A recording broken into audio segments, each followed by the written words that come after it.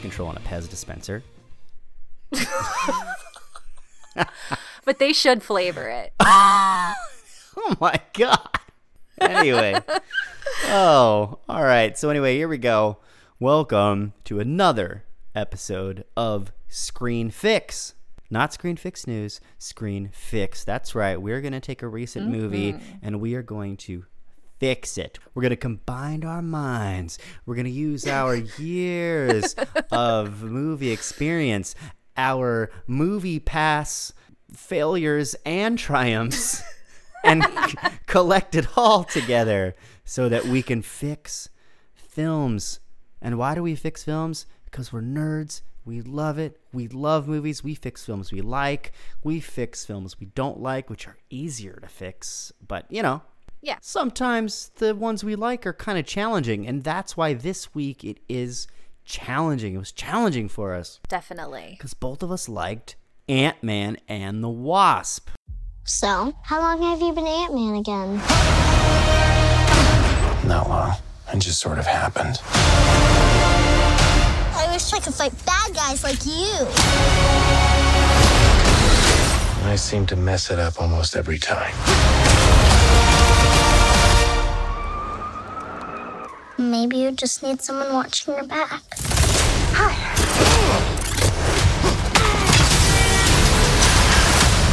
Like a partner. Dr. Pym, I actually heard what happened to you. You opened up the quantum realm. That's when this crazy creepy ghost who walks through walls and stuff. Stole your tech. The only chance we've got is both of you. Ant-Man and the Wasp teaming up. Ant-Man and the Wasp, Marvel's latest. Ant-Man was like a drippy cone of ice cream. It was like 2 scoops of sugary sweet comfort food. Ant-Man was the ice cream our moms used to get us when we were distraught after a trip to the dentist because we were so brave. Aww. Right? Because you know why? Because we all got our collective teeth drilled. Yeah, we did. With Infinity War. So we needed ice cream. I think Ant-Man was that ice cream that we all needed. I would agree. But speaking of all of us and the public at large, what are the stats? Lay it on us. Statistician, Lady Juan, tell us how this movie did. So I will say a lot of people saw this movie, but not all of the people, which is what happens most of the time when a Marvel movie comes out. So this movie opened July 6th. It was number 1 at the box office in the US that weekend with $75 million. But after 2 weeks, it's at 133 million domestic, 150 million international. And as far as opening weekends, it is ranked 17th out of the 21 Marvel movies. It's ahead of only OG Ant-Man, Hulk, original Thor, and original Captain America. And when you adjust for inflation, it's below all those. Adjusted for inflation. I got all movie nerd. I got more stats. Okay. How did audiences and critics like it, though, without just tablets, without just the wallet tabletation, what is that? What is tablet? Tabulation. Without That's just the word you're looking for. Wallet tabulation. So this movie is 86% fresh, according to critics, and 79% of audiences liked it. So what was first OG Ant-Man? Ant-Man, there you go. 82% fresh from critics, with 86% of audiences liking it. So critics were a little more into the Wasp, and audiences were a little more into the first one. Interesting. So that is our stats. Before we dive into how we would fix Ant-Man, let's go ahead and give a little summary about just what Ant-Man was all about. Here we go. Here's Ant-Man and Wasp, the quick and dirty version. Here we go. So Paul Rudd is back as the diminutive or sometimes gargantuan, you know what I mean? Like we all saw Civil War. Ant-Man, in his real life name, Scott Lang, the thief turned security expert / Avenger. Anyway, he's on house arrest due to his collaboration with the criminal Captain America during the events of Civil War. Hope Van Dyne and Hank Pym have estranged themselves from Scott due to him exposing their Pym tech to the public at the infamous airport fight in Germany. Hank and Hope have been in hiding because of Scott, but they've been working on a plan to open the quantum realm to retrieve Janet, Hank's wife, Hope's mother, and the original Wasp. They briefly open it, and Scott receives a vision placed in his head by Janet when he entered the quantum realm in the first Ant-Man film.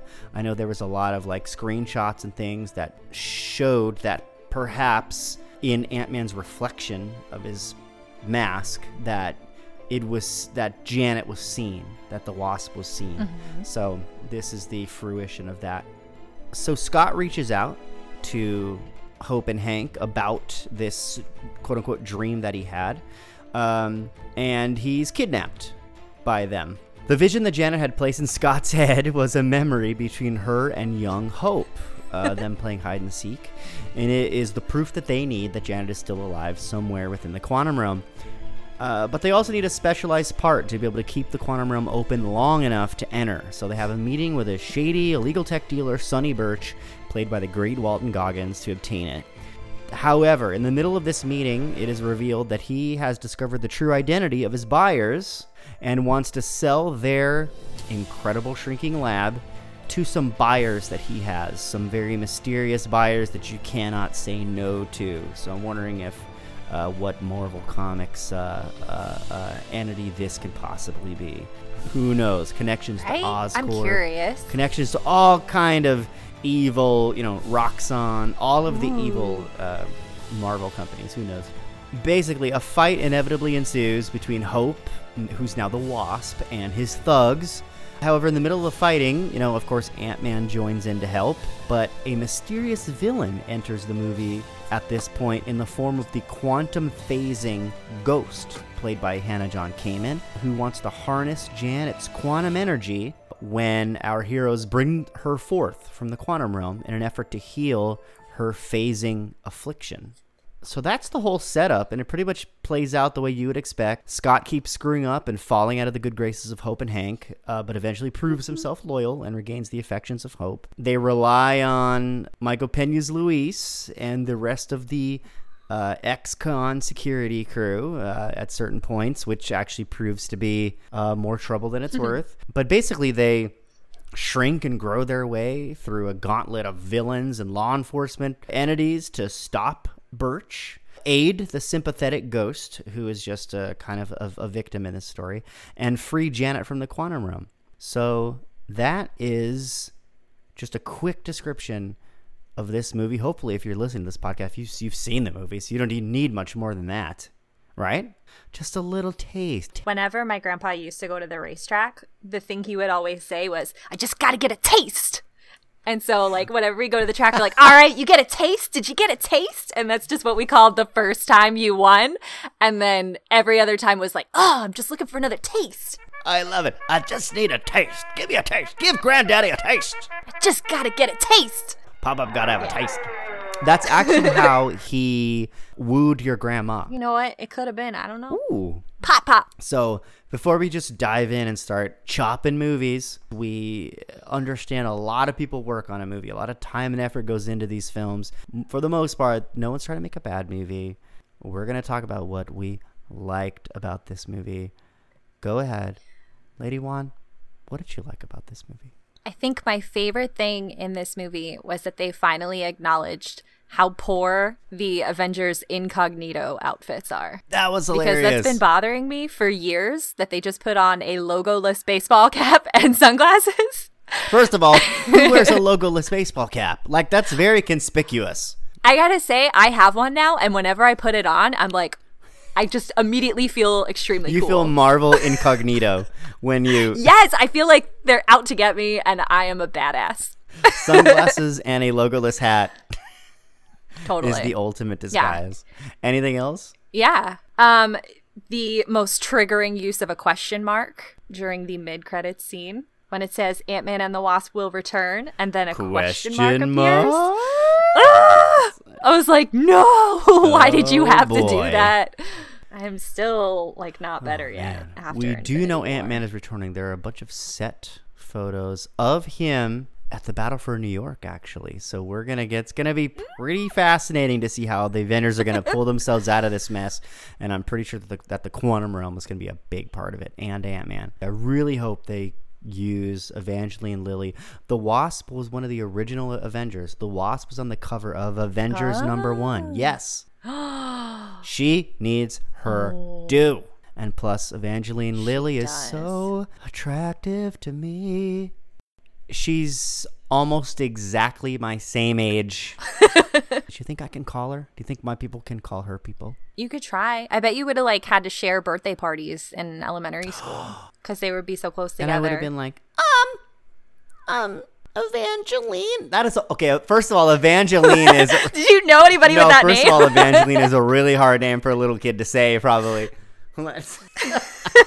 Evangeline, I got you something. I don't want it, nerd. Hopefully that's not how that went. Okay. Other than Evangeline Lilly, or maybe there's more to elaborate on about her, what did you enjoy about Ant-Man and the Wasp? Well, I think that Paul Rudd inhabits his character with a little more confidence this time around. Like, I guess it's like the confidence of having been an Avenger. He's got a little swagger. He's got a little swagger, right? But he's still like humorously self-conscious. He still like makes things awkward. So he still was lovable, Ant-Man, but he had a little bit of swagger this time around. Also, this is like, okay, I'm just gonna go ahead and say, like, the thing that I like the most about both Ant-Man 1 and Ant-Man 2 is they do something better than most superhero films do. They have the best third acts. Like, most of these superhero films fall into like mindless bashing against like a giant CGI baddie, or as we talk about, sky buttholes that are raining down destruction.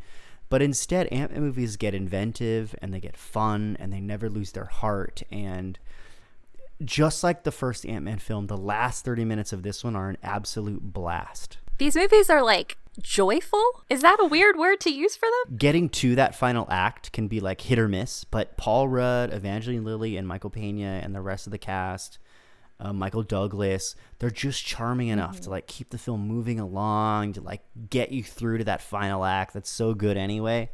It's just, there's just charm in spades, in these Ant-Man movies. And then this one just does such a great job of having these high stakes of Michael Douglas and Michelle Pfeiffer trapped in this quantum realm. They're in a tiny shrunken building, and it's a race against time to get this building back from our villain, to expand it large enough to get them back out. It was awesome stakes. There's so much potential with Ant-Man movies because they can grow and they can go into the quantum realm, whereas other superhero movies, it seems like everything just leads up to fighting the bad guy. Right, it goes to just punching. And the Ant-Man films, they don't come down to just punching, and that's what makes them so good. Anyway, we're gonna go ahead, we're gonna dive in, and we are gonna fix Ant-Man and the Wasp. Are you ready for this, Lady Juan? So ready. Without further ado, why don't you give me your first fix? Lady Juan, go. Okay, so I loved all of the growing and shrinking that happened all through this movie. It was super fun, and it was like some of the most interesting fight sequences that we're ever going to get in Marvel movies, just because there's things they can do that Cap can't do. There's only so many times he can throw a shield at something and it bounces and it catches it and it's cool. Like, I mean, it hasn't stopped being cool yet, but it certainly hasn't cooled you down to Chris Evans. I really like Captain America. You're turning red. You're making the studio uncomfortable. It's okay. I like Captain America. Anyway, so yeah, all the growing and shrinking. Very cool, very creative, awesome to look at. But like, the third time you're having a fight with the bad guys and you shrink and then get away from them, then you grow and then get them. Like, why don't you just stay shrunk and just like peace out of there? Right. So I don't know. It seems like a really inefficient way. Like, it's true. Yeah, just leave. The Wasp can become tiny and fly. Like, yeah. There's no reason why she has to fight anyone anymore. Yeah, no, they don't need to be doing any of that. I mean, I understand they're doing it because it's cool to look at in a movie, and I don't want them to Right. take that away. But you got to give me some reason why you keep growing again to punch people. So Can't the wasp simply fly into everyone's nostril and explode their head? she could like just be lobotomizing people left and right. It would be no problem at all. That's really gross. She could be flying into people's pants and speed bagging their balls, and nobody would fight. Nobody would fight back ever. They would be so Yeah. afraid of the wasp getting near their genitals. There's benefits to being small. Right. So what I'm gonna say is you got to use your Pym tech to explain away why people keep growing back again. And they even have in the movie that Scott's new suit, the activator, malfunctions, which leaves him like elementary school size for a while, and it's a really funny part of the movie. One of my favorite parts of the movie. So the movie already has the plot point in there that Scott's new suit has activators that don't totally work properly, and he kind of shrinks a little and grows a little, maybe not necessarily at his own choice. So how about something that you can't stay super tiny for a long period of time with those suits? That nobody stayed tiny the way he did in the first movie to like do a whole heist. That didn't happen this time around. So how about these new suits have a time limit on it? And then that's why they're big and small and big and small. And it just kind of provides some reasoning for that to be happening. Plus, when he gets all giant at the end, he doesn't feel so good. So what if going all small for a while makes you also not feel so good? So we got to have some movie science, big air quotes around movie science, to explain why they keep growing and shrinking. Otherwise, it's just because you're showing off. I read this article about the science behind that whole thing. Behind shrinking? Yeah, behind the shrinking thing. Shit, I wish I could cite the article, but they had a scientist talk about shrinking. And they talked about how there would be a lot of really bad issues if a human being were to be reduced to not even as small as they're getting, just like a fraction of our size that we are now. We would have trouble breathing properly. We would have trouble keeping our bodies cool. He also said, this is kind of funny, this scientist also said that our voices would sound like we were talking through helium balloons. Can you imagine the Ant-Man movies if when they got small, they'd be like, Hey, the Ant-Man and the Wasp teaming up. anyway. I mean, I feel like that would have been good at least once Right. or twice. There are science precedents to why you can't be small for a long amount of time. Okay. And you're absolutely right. Like, there's ramifications for when he's big. There should be ramifications for when they're small, and that would totally explain why they're like becoming big and small during a fight, when really they could just become tiny and like punch someone's ball, And then you're done. and then they're done. Yeah. I guess the movie would be too short. It would be very short, and it would also be PG-13. Grab the side of his scrotum, Wasp. I'll grab the other side. Stupid. All right. JC, what's your first fix? Ooh. Okay. What is that noise? I liked this movie, so these are the tougher ones to fix. Here's my first one though, and it's just Okay. screenplay related, like we always talk about on this show.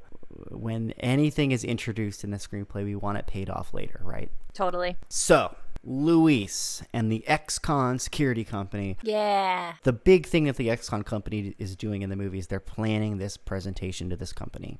So they have detailed schematics of this company's building and of their security needs and maybe their security deficiencies, right? So I wanted that to come into play later because I wanted a better reason for Luis to be involved in this story. Basically, at the end of the movie, Luis shows up and he's like, "What's up?" And, what's up? And Scott just says, "Oh, I thought we could use some help." Use some help? Earlier in the film, this guy ruined everything. So I don't know what help everyone thinks he's going to be suddenly. Aww. But anyway, he's like, "I thought we could use some help, but I thought maybe they could use some real help and have Luis do something even better." Okay, so maybe it's coincidental, but what if our bad guy, Walton Goggins, has himself an office or some kind of very secure chamber underneath some building, right? And that's where he's trying to get to with his building that he has stolen. Because remember, his whole thing is stealing the building, the shrinking and growing lab. Correct. Right. So at the end of the movie, perhaps Walton Goggins takes this building and he runs into his building. It pans up, and that building is the company that Luis and the rest of them have been making security plans for, and they use their detailed knowledge of these security plans to get themselves through Walton Goggins's bad guys all the way into his office or protected part of the building, and they steal it back. I love that. So that would just be a reason why Pena and the security team, the rest of the ex-con security team, are in the end of this movie. They have more use than just being there to tase somebody. The payoff in the actual movie is that they end up getting the contract because they're seen on TV. But maybe they even show earlier in the movie that Luis has botched the presentation. The company decides that they're not sure that they're going to go with ex-con. But at the end of the movie, they're outside the building. They've got Goggins. They've got his thugs. They're wrapped up. They're tased. They're trapped. The cops are there. And the guy that they went on the interview with also walks out of the building and sees this. And now they've got the contract. I like that. Because I think a really funny scene with Louise as well would be him completely botching I would a presentation. love to see him do a terrible job in a business presentation. It would be so funny. Oh, I would really love Right. to see that. So I think that might be a better fix. Getting Luis involved, the ex-con security company. I'm into it. All right. Lady Juan, fixer extraordinaire. If movies were teeth, you would be Fix-A-Dent. So weird. What is your next fix, Lady Juan? Go. Okay.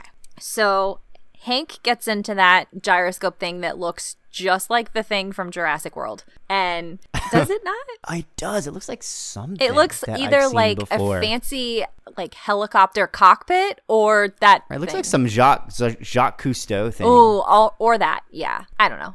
I was distracted by it. Powered by Duracell. Yeah. I loved all that stuff in the lab. I didn't mention that earlier with my love. That stuff was fantastic. Really, yeah. really good touches. Anyway, so Hank's got to go into the quantum realm and he's going to go find his wife. And the whole reason why Hank and Hope have to do this before Scott gets off house arrest is because there's this certain trajectory. Her location has been determined and it's not going to stay that way for long. That's the whole reason why we're rushing to do this movie right now. Everything in this movie has to happen when it does because they've done these calculations and she's in this one specific place. And once they target in on her location, they've got 15 minutes to get to her. And the clock starts. And so you're watching a movie and you know these are the good guys. And so you're like, all right, we got like 15 minutes until he finds her. The point was that Her location's going to move. right, like she was supposed to like magically like move or something. Right. I don't know, like some kind of weird clock. She would just like tick to the next spot. I don't know. That's like how I visualized it in my head when they explained it. So her location was going to be lost. They made a whole big deal about that's why they had to do it right then. And the countdown goes down to 0 and Hank's just standing there looking around like, oh, I didn't find her. And it ends at 0. And then a couple minutes later in movie time, he finds her and they kiss and it's cute and it's nice. But like, what was the point But of the the time clock? ran out. Yeah. Right. Don't start a clock and then do nothing when it reaches 0. That's silly. That's like a movie rule. What are you doing? So Right, like we're under the impression that like he needs to have her like out by the end of that time, or like at least in his Jacques Cousteau craft, yeah, right? Yeah, he should have needed to have located her, got a grip on her so she can't go anywhere else. Yeah, so I'm bothered by the fact that they set up these rules and then didn't abide by them. You have to follow through with it. So my fix is so basic. It's just make the countdown work. Have him find her right when it gets to 0 or right before it gets to 0. It's so simple. Honestly, it confused me when it happened, when it got down to 0 and he hadn't found her. And then he found her a couple minutes later. I was like, then why did I care about this clock? What are you doing? What would be really great is if the countdown had plenty of time when he found her, right? And he finds her and he grabs her and he puts her in the ship And they're heading back. They're getting bigger. They're getting bigger. They're getting bigger. They're getting bigger. They're getting bigger. And then they get to that like level where the tardigrades are, which seems to be a very early level, right? And they're like, oh my God, it's not open yet. And the countdown is going. They're like, oh my gosh, we only have this much time before they need to open this thing up. And then they're like waiting. And as they're sitting there, the tardigrades attack their little vessel. So the tardigrades are also like attacking their vessel. They need to open this so we can get out of this realm and not get killed by tardigrades.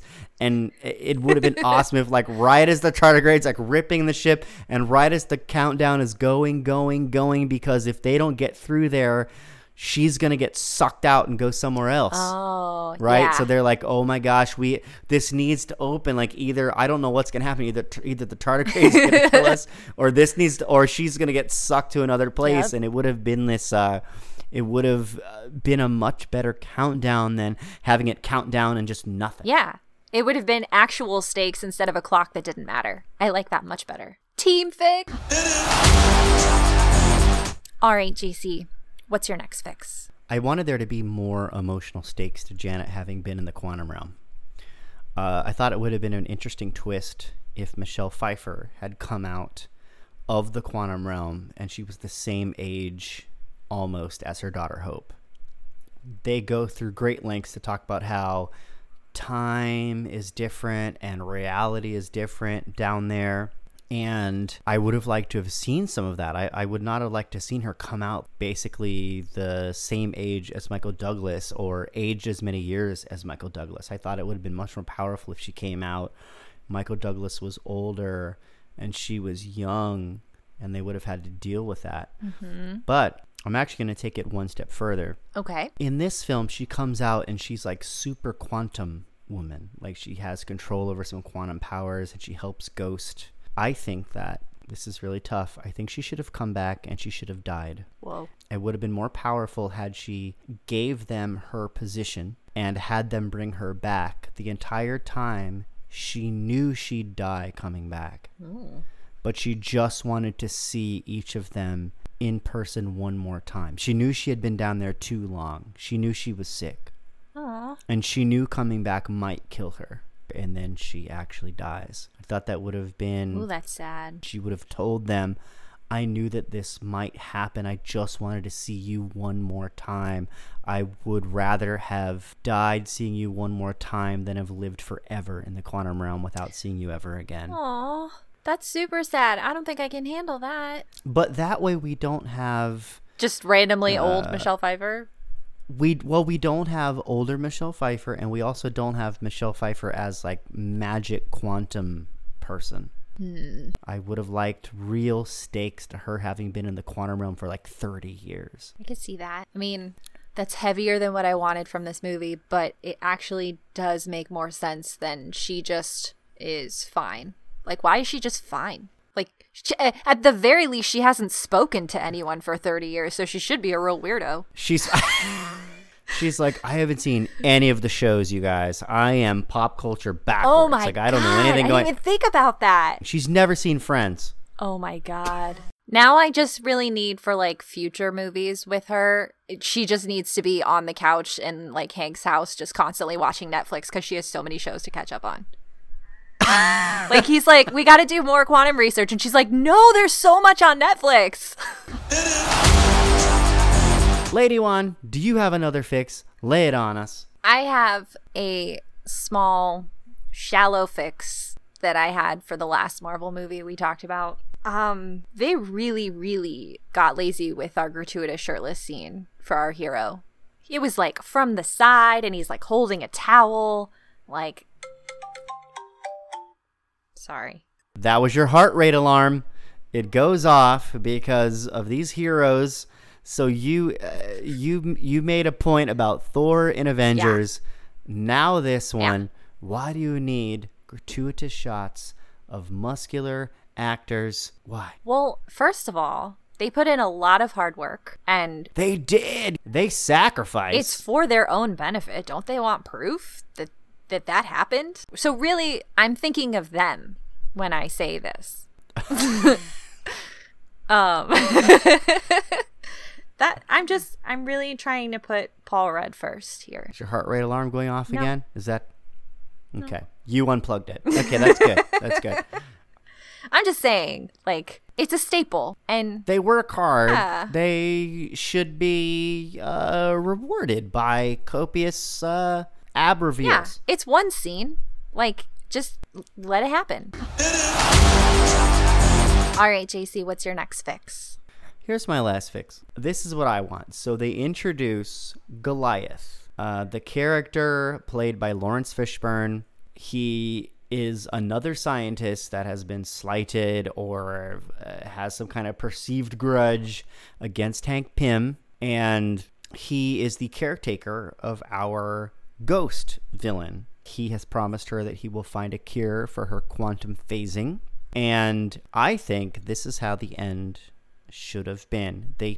There's a scene earlier in the film where Goliath talks about how he used to grow large. He used to, in the comics, the same character was called Goliath, he was also called Black Goliath because comics used to be racist. But That's fucked up. he was also he actually had a very important role in the Civil War comic. Black Goliath was killed, actually. He was I believe he was the first casualty of Civil War. I believe he was killed by imposter Thor. Whoa. Anyway, that's getting a little Getting nerdy. real nerdy. Getting a little nerdy up in here. Anyway, they had compared the sizes that they had grown. I was partners with Hank on a project called Goliath. How big did you get? My record, 21 feet. You? 65 feet. And I would have liked that to be a precursor to an amazing climax between Ant-Man and Goliath. So perhaps he has been falsely presenting himself as the guardian of Ghost. But maybe in the end, he actually reveals that the Ghost's condition is actually uncurable. And Goliath has been using her to steal tech and has been using her to harness quantum energy to become, whatever his nefarious aim is. I mean, these bad guys have some nefarious aim, whatever. But the point is I wanted him to reveal himself as maybe the real villain behind the villain, because Ghost is a sympathetic villain. She didn't ask to be quantum phasing. And it's also killing her. So she thinks she needs Janet. But it's him that convinced her that she needs Janet. And he's using her to try to capture Janet because he wants her quantum energy for something. But the end of this movie should have been a knockdown, Rampage-style, Godzilla-style, Kaiju-style, gigantic fight in San Francisco against a giant Ant-Man and a giant Goliath. It should have been a climax for the ages. Two giant heroes fighting in the streets of San Francisco. Craziness, brawling, all out nuttiness. It would have been amazing. You could have still had the scene where there's a ferry and Walton Goggins is trying to escape because he's been like, oh no, they almost caught me in that building. And he's on the ferry and they're like, oh, and then, it's one of those throwaway scenes where Goliath falls on the ferry and he's like, or like maybe he's on a boat and Goliath falls on the boat and he's like, whatever. But I would have liked to have seen a climactic fight between a superhero and a former superhero, now a supervillain, that can both become giant. And they were comparing sizes earlier, and that could have been a foreshadowing scene, a precursor to this amazing climax. I would have loved it, and that is my final fix for Ant-Man and the Wasp. It's good. All right, do you have any final thought on Ant-Man and the Wasp? Yeah, I forgot to say how much I enjoyed Randall Park in this movie when we were talking about what we liked. Randall Park was hilarious in this. Yeah, he was really good. Yeah, I mean, my last comment maybe is that I'm ready to see more of Hannah John Kamen. This is a huge year for her. This is like the year of HJK. She was in Tomb Raider, she was in Ready Player One, and now she's in Ant-Man and the Wasp. Whoa. I know that Steven Spielberg vouched for her to be in Ant-Man and the Wasp. She's got 3 fixes. She has 3 movies we fixed on this show. She is amazing. Look out for more HJK. Nice. All right. On that note, we should probably consider this Screen Fixed. Why don't you send us home, Lady Juan? If you'd like to reach us here at the show, you can send an email to screenfixpod@gmail.com, or you can tweet at us or follow us on Instagram or Facebook at ScreenFixPod in all of those places.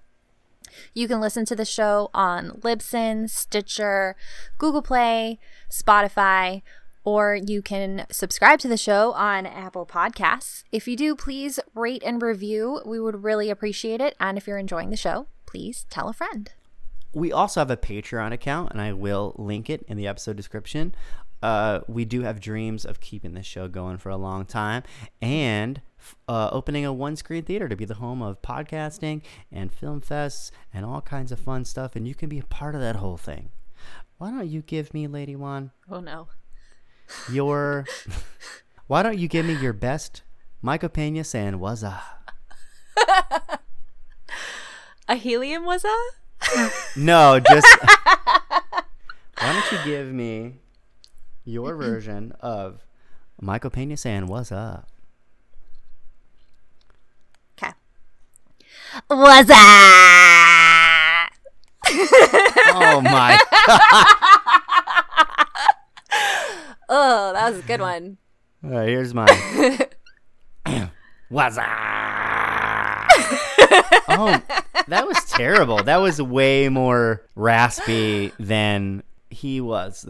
I have problems with my throat. Years of damage.